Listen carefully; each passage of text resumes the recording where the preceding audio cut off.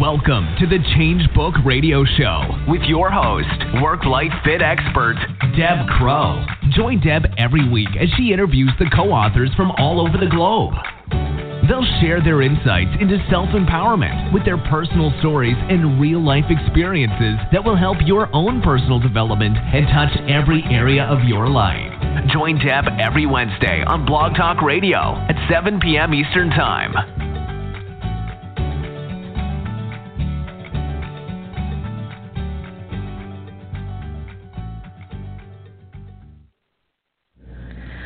Good evening, everyone, and welcome to the Change Book Radio Show. This is your host, Deb Crow from Chile, Canada, and I want to welcome you on December 20th, 2017. We are on the home stretch leading up to Christmas. It's a busy time, so thanks for tuning in with us tonight. I want to thank our wonderful December 2017 sponsor, Diane A. Curran of themarketingdeal.com.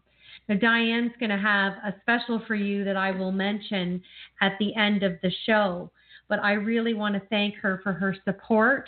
She is a fellow co-author and a marketing guru. Diane is the author of the Marketing Deck series.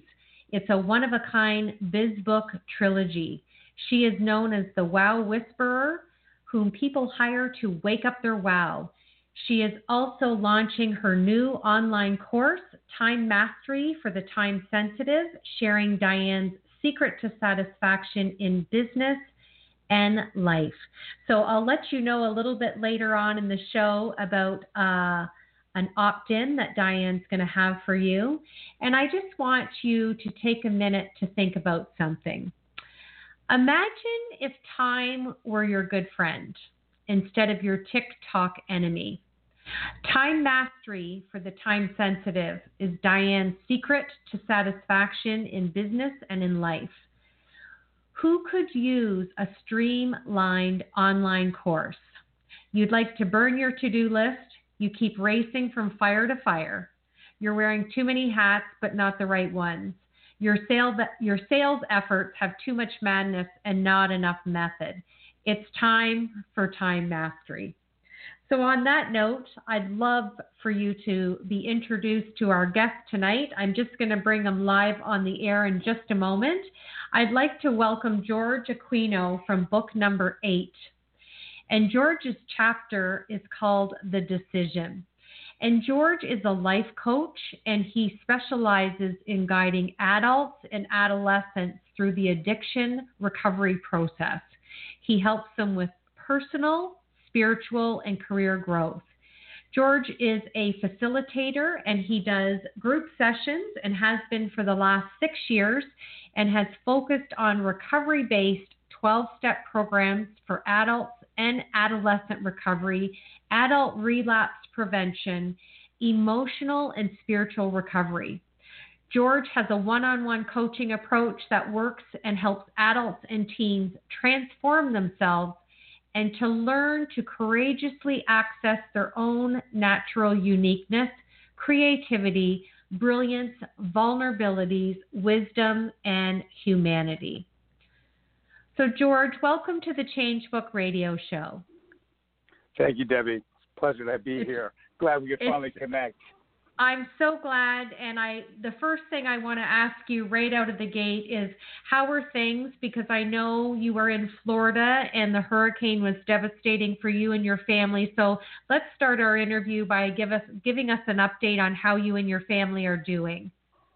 Well, we were very fortunate. I live in the West Palm Beach area, so we were very fortunate that the effects that we got from a Category 1 were still quite moving, but nothing what the Keys and the southwestern side of the state got. So gratefully for us, nothing that we were, for me personally, it was more about loss of power for a few days, and over here too, most of it was more power.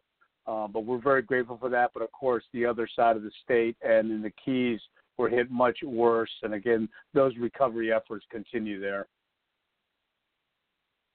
Well, I'm glad that things are going well for you, and I'm sure this Christmas is going to be even more meaningful for you and your family, given what you've gone through in the last little bit. So, I want to talk Absolutely. to you about being a fellow co-author, and you're in book 8. I was in book 5, George, and then I came back in book 12.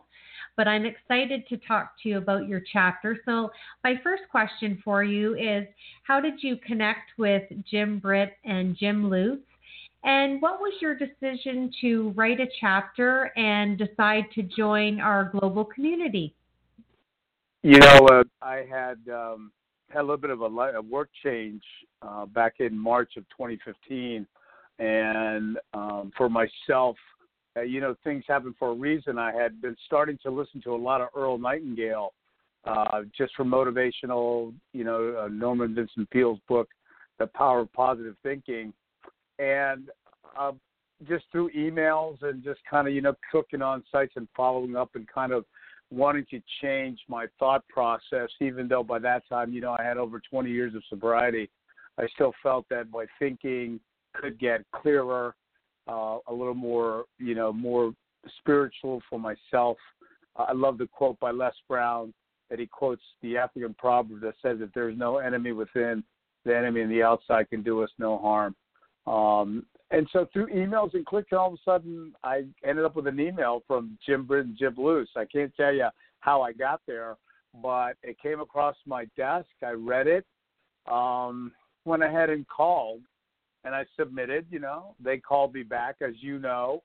I set up an appointment with them, and they both called me, and we had a nice half-hour conversation. They kind of gave me an outline of what the book was like. I went ahead and got one of the first books, so I had an idea what we were talking about. And I just felt I had been approached about co-authoring a book a few years earlier, by a gentleman named Dave Mezepo, who wrote the book Contagious Optimism, and he's a great friend of mine. And I felt that I missed out on that opportunity, and I didn't want to miss that opportunity again. Well, I'm glad that you took them up on your offer, and I have all of the change books. We're now on book number 15. I think we're just getting ready to close that off. Yeah, so I've read all the chapters, but I always can't remember infinite details. And I went back and reread your chapter yesterday, and you're kind.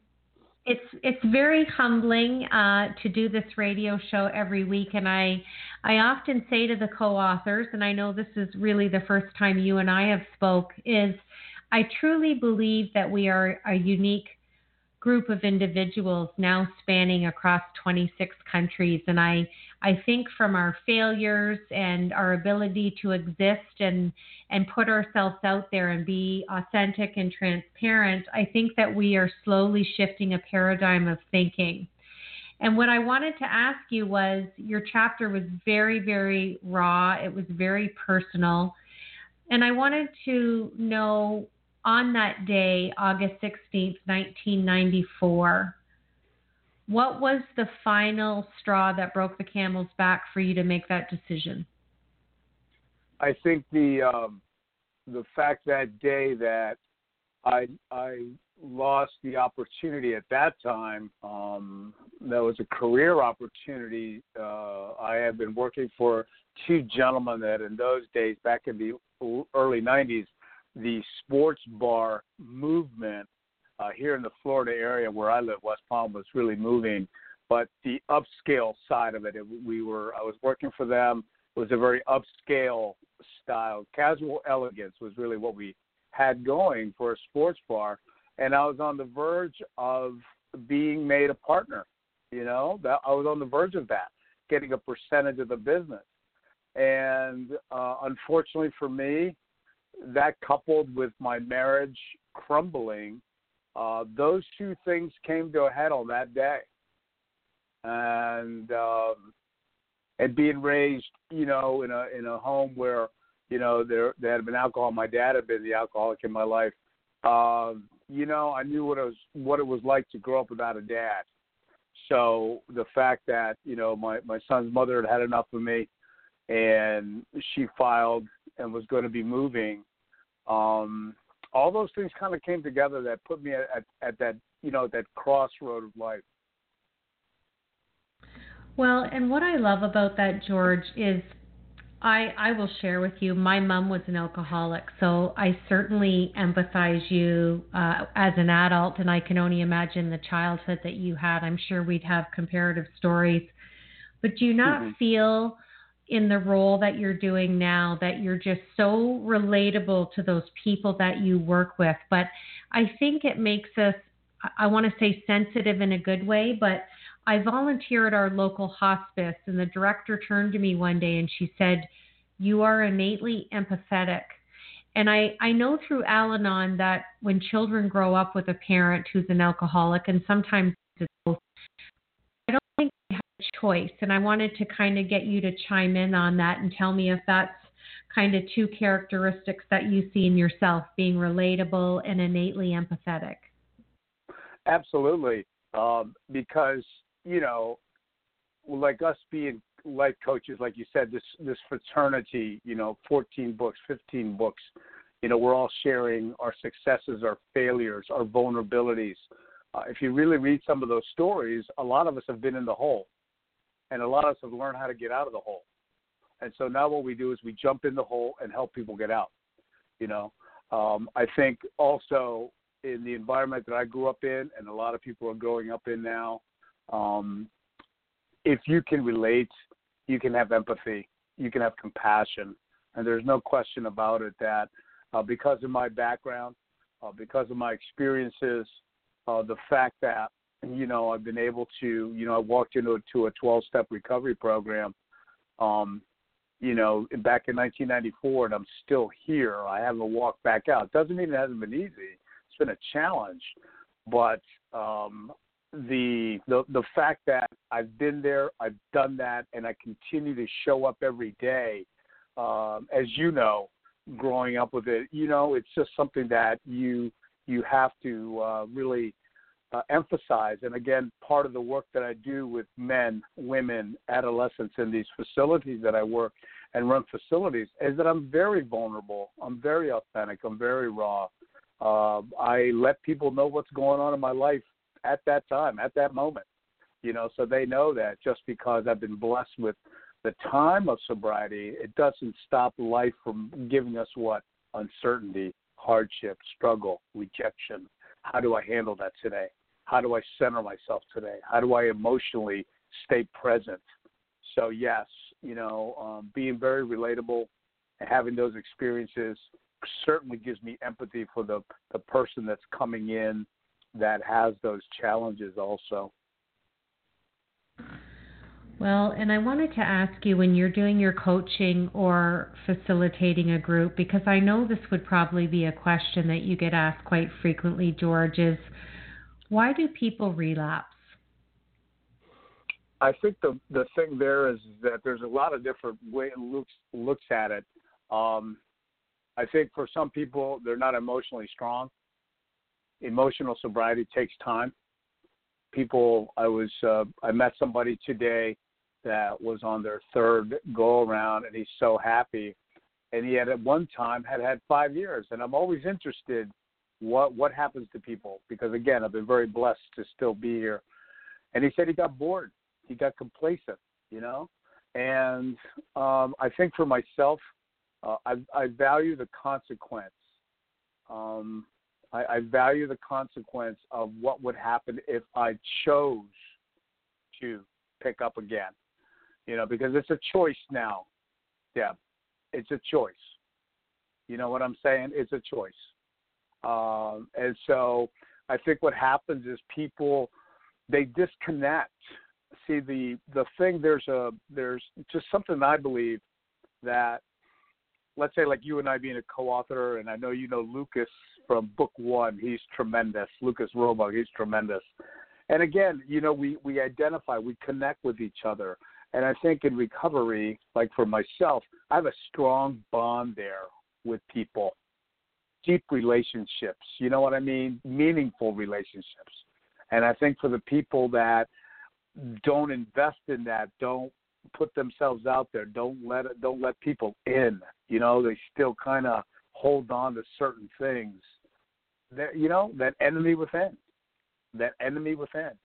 And again, if you don't really get to the point of understanding what surrender is, see, surrender is a personal journey. Everybody that recovers is on a personal journey of surrender. And I believe some people just have not gotten personal enough with that. That's my opinion. Well, and I strongly agree with you. And I love what you said about the initial response of relapse, about the emotional sobriety. And I think regardless of what program you're in, if we look at relapse as a whole, it's a cognitive behavior, and emotional intelligence is really, it's just a driving force and foundation to make sure you're going to have that solid ability that you need to go forward. So that's very, very powerful.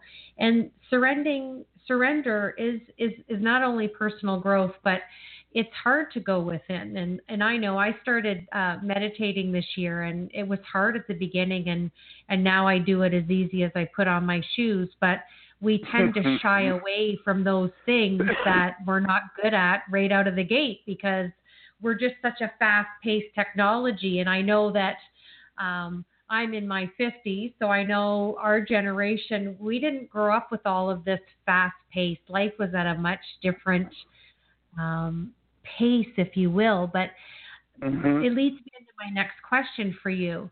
If we go back, George, to when you and I were kids, there was no cell phones. I mean, I remember our first television set, the phone that hung on the wall, and just technology as a whole. And you look at the rate of alcoholism back in the 50s and the 60s with our parents and our grandparents. And I think, was it that they just didn't have the coping skills because life didn't seem so stressful? When we were watching shows like The Waltons and, Family Affair and Leave It to Beaver and all that Good Housekeeping portrayal of, the husband would Donna be Reed. working. Don't forget exactly. Donna Reed. Yeah. And what do you think it is? I mean, we can't make excuses for people, but what do you think it was back in, the 50s and 60s that led to that inability to cope and turn to alcohol? Because it almost seemed like it was rancid during that time. In my own situation, what I've come to understand is that, nothing went outside those four walls. You know what? Nothing went outside the four walls. You didn't air your dirty laundry. It was what it was. And you just dealt with it. You put up with it. You put on a face. You put on a mask. You isolate. You hide. You do, you get yourself dressed up and you make excuses why friends can't come over or you can't go to parties or you can't do this. And that's just how it was. You know what I mean? I think that's just how it was back then. And again, the stigma of alcoholism and all that was very rampant because in the program of AA, if you ever get a copy of the first edition of the book, The Doctor's Opinion, Dr. Silkworth never signed his name in that book. It wasn't until the second printing in the mid-50s, 1955, that once the American Medical Association recognized alcoholism as a medical fact, the doctor signed his name to it. He didn't want to lose his license. You know what I mean? So there was still a lot of that stigma, you know what I'm saying? Where today, unfortunately, as rampant as it is, we're so open about it. And I think, you said in your lead, we're coaches here that we're really leading a movement of mindfulness.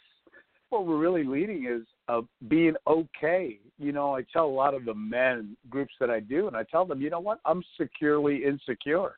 I'm a human being. I'm going to have insecurities. I'm going to have fears. I'm going to have anxieties. And it's okay. I'm okay. You know what I'm saying? I'm okay. It doesn't make me a bad person just because I may have a fear or an insecurity. And I think that's the understanding back then when I was growing up that you couldn't do that. And as a young man growing up and as a young adolescent and even in my 20s and 30s, It was, as a guy, you couldn't say, I need help and I don't know. It was seen as a sign of weakness, where today, those two things for me are part of my strengths. I'm more than willing to ask for help. I'm more than willing to say, hey, I don't know that. Can you teach me that? May I look that up?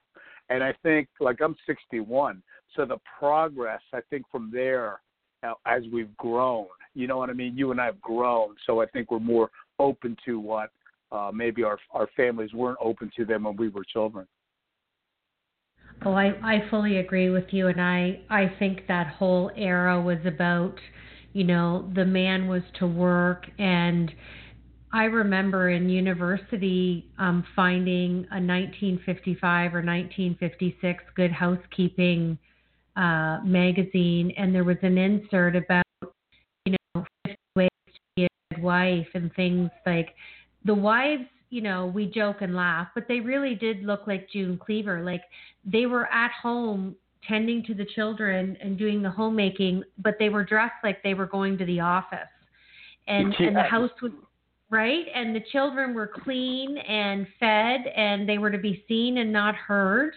And dinner was on the table, and the smoking jacket and the slippers. Like that facade was so real.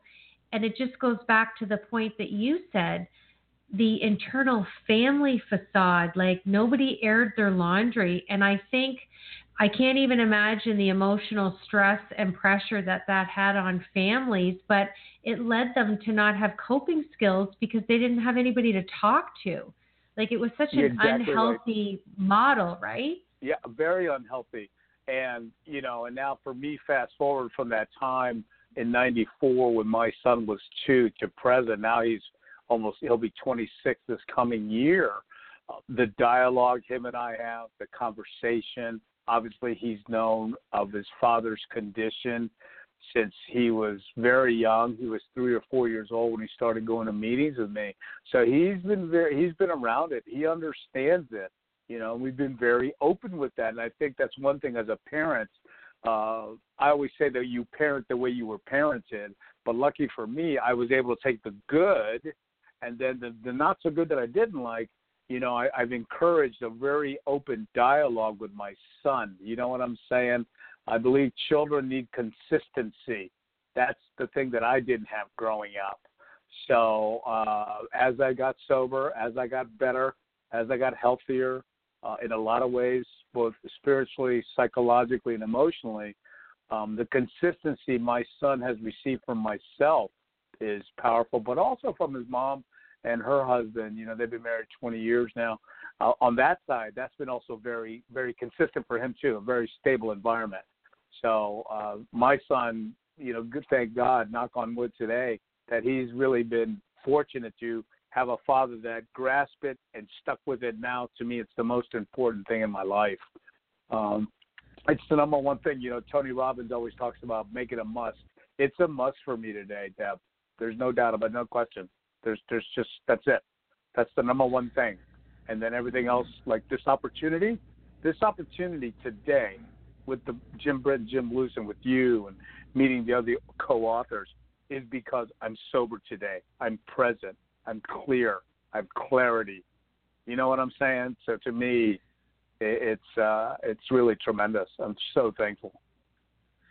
Well, and I think what you've done with your son is incredible and remarkable, but on a bigger picture, as he's grown up as an adult, you have shown him and taught him that sometimes adults fail, and you were able to get back up, get some help, and move on as a champion. And, Absolutely. George, we don't hear enough of these stories. We hear about all the bad dads and the dads that aren't present and the dads that do this. So I'm just so happy that you wrote a chapter and are a co-author in this global book series.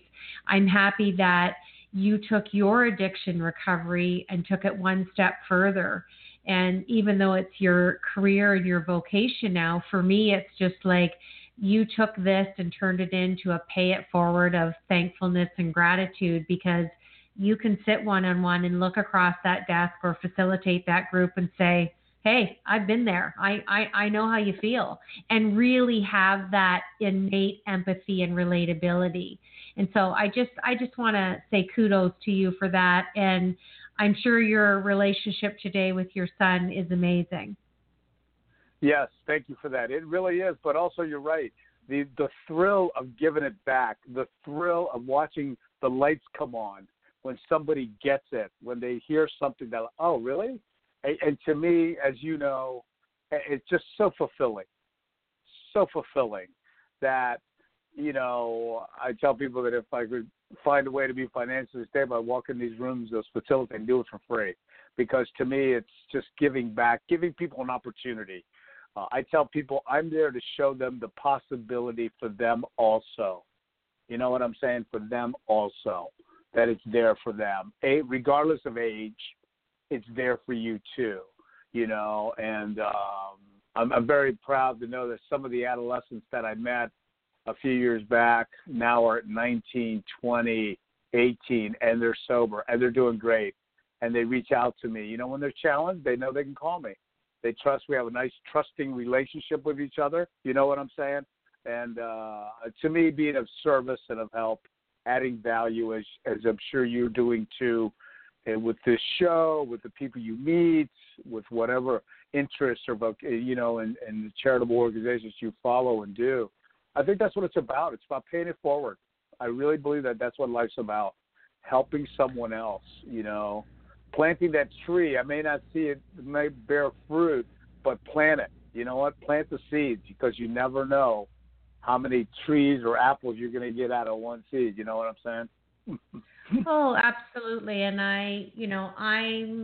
I'm very thankful, because I know usually when you have alcoholism in your family, it usually does affect one of the children.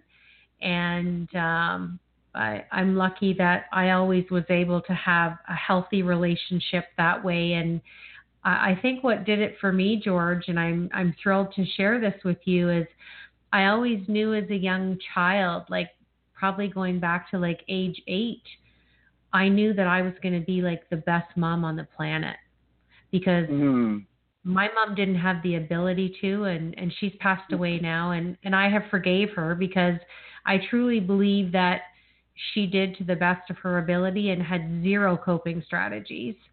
And Absolutely. Very similar likely to, you know, the house that you grew up in. But I knew how I was going to conquer and be this, you know, awesome adult was I became the mom that I really wanted to have. And I think sometimes when you're a little kid, like you said, you plant that tree, and it may not seed for a while or come to fruition, but when it does, it feels good. But on the same token, hey, I've made mistakes in my life, but I show my 2 girls that nobody's perfect. We're about evolving every day as a human being and working on progression, not perfection. And Absolutely. I wouldn't give back any of my failures to this day, because much like you talk about in your chapter, it has attributed to who I am today, and all of those experiences, I think, make us a better person, whether it be a professional or a friend or a sister or brother or whatever relationship it may be. So I really love that aspect of the way you wrote in The Change as well. Thank you. Thank you. Now, I'm going to read a couple of paragraphs that I really, really liked from your chapter called The Decision in book number 8. So let me indulge you for a minute and take you back to some words. So here we go. Okay. Awareness comes from acceptance that the decisions I have made and continue to make are mine. My happiness is up to me and no one else. It is freeing today to know that all of my experiences have prepared me for this moment and the journey ahead. A journey of awakening for me that involves encouraging, empowering, and inspiring people to let them know it is not too late to follow their dreams, to let them know they can walk to beat of a different drummer, leave those limiting beliefs behind, and go where there is no path and leave a trail. As Neale Donald Walsch espouses, quote, decide, declaring, create, and choose who you are and who you want to be, end quote. For me, that is a far cry from a life that was full of loss, discouragement, and fear. The only way I knew how to cope was to escape, stuff my feelings, please people, and wear a mask. Very, very powerful and raw, George. Yeah. I mean, that's what it was. And again, the thing is, there's, as as you go through life in the last 23 years, there's been times that I've fallen into stuffing my feelings or being a people pleaser, wearing a mask. But lucky for me, I have the tools today to get myself out of there, or to have the people around me that I'm not afraid to go and talk to someone about it, whether it's professionally, personally. I'm not afraid, because I'm not afraid to say, hey, I need help. You know what I'm saying? Just listening to those words, it's I just know that I've been blessed to be able to give some books out, to friends and family who knew me when, and it just really brings it back to mind, listening to those words, exactly where I am today. I love to help people. I love to inspire people. I think that, that's the purpose, is to add value to somebody's life today, show them the possibility that they too can also follow those dreams, lift those limiting beliefs. We're so held back by limiting beliefs. And again, I'm the only one that puts limitations on myself. So that was powerful. Well, thank you for that. Well, I feel like the concierge, because I get to talk to everybody in the change. So just from our short conversation, I would love to see you reach out to Stacey Carneludi, who I believe was in book 2 or 3. I can't remember. I'm going to make a note right now while we're chatting. I'm going to introduce you to her. She is in California. And my good buddy here in Canada, an hour away from me, Charlene Renaud. There is some synergy amongst the work that you're doing and the work that they're doing. So I would love to see the three of you connect as co-authors. Would love to. And get involved in the community. That's one of the joys. And, I say every week, it's an honor and privilege for me to interview all the co-authors from the Change Book series, because every week I'm in a different place, George. I know. You travel right from Canada. I do. And I don't leave my home. It's just fascinating. I love that. I really want to say that I'm so heartfelt that we were able to get your interview done before the end of the year, and I wish you and your family all the best, and I'm glad that things are okay since the devastating hurricanes that Florida saw, and let's keep in touch, George, and you just keep doing the amazing work that you're doing, and it just truly was a delight to interview you tonight on the Change Book Radio Show. Well, Deb, thank you for what you do. And I'm really, like you said, I know that we have now almost 250 authors, and I think only 40 or 50 of us have been on. You got to get the rest of them on here. You got to get some more traveling done. You got to get some more traveling in. I'm booking into March of 2018, so I'm on it. Yeah, and I look forward to listening to it on weekly on Wednesdays. I look forward to put that in my calendar, be able to catch up with some of the interviews so I can learn more about some of my other co-authors too. Well, that's great. Well, George, Merry Christmas to you, and you just keep being that amazing life coach and shining your light, and it was just an honor to spend time with you tonight. Well, you're very kind. Thank you so much, and I really appreciate it that you working me in on your schedule, and nothing but Merry Christmas and the best always for you and your family. Thank you so much. Thanks, George. Take care. Mm-hmm. Just another interesting author from book number 8, George Aquino from Florida, and so glad that we were able to rebook. We were scheduled back when we were devastated with all of those hurricanes that was going on all over the world. So my heart is smiling tonight that George and his family are doing well, and we were able to hear a little bit about him and his life coaching business. So I want to thank again our wonderful sponsor, Diane A. Curran, and she is the president of themarketingdeal.com. Now, Diane has a special for those of you listening. So if you go to her website homepage, let me repeat that for you. It's www.themarketingdeal.com.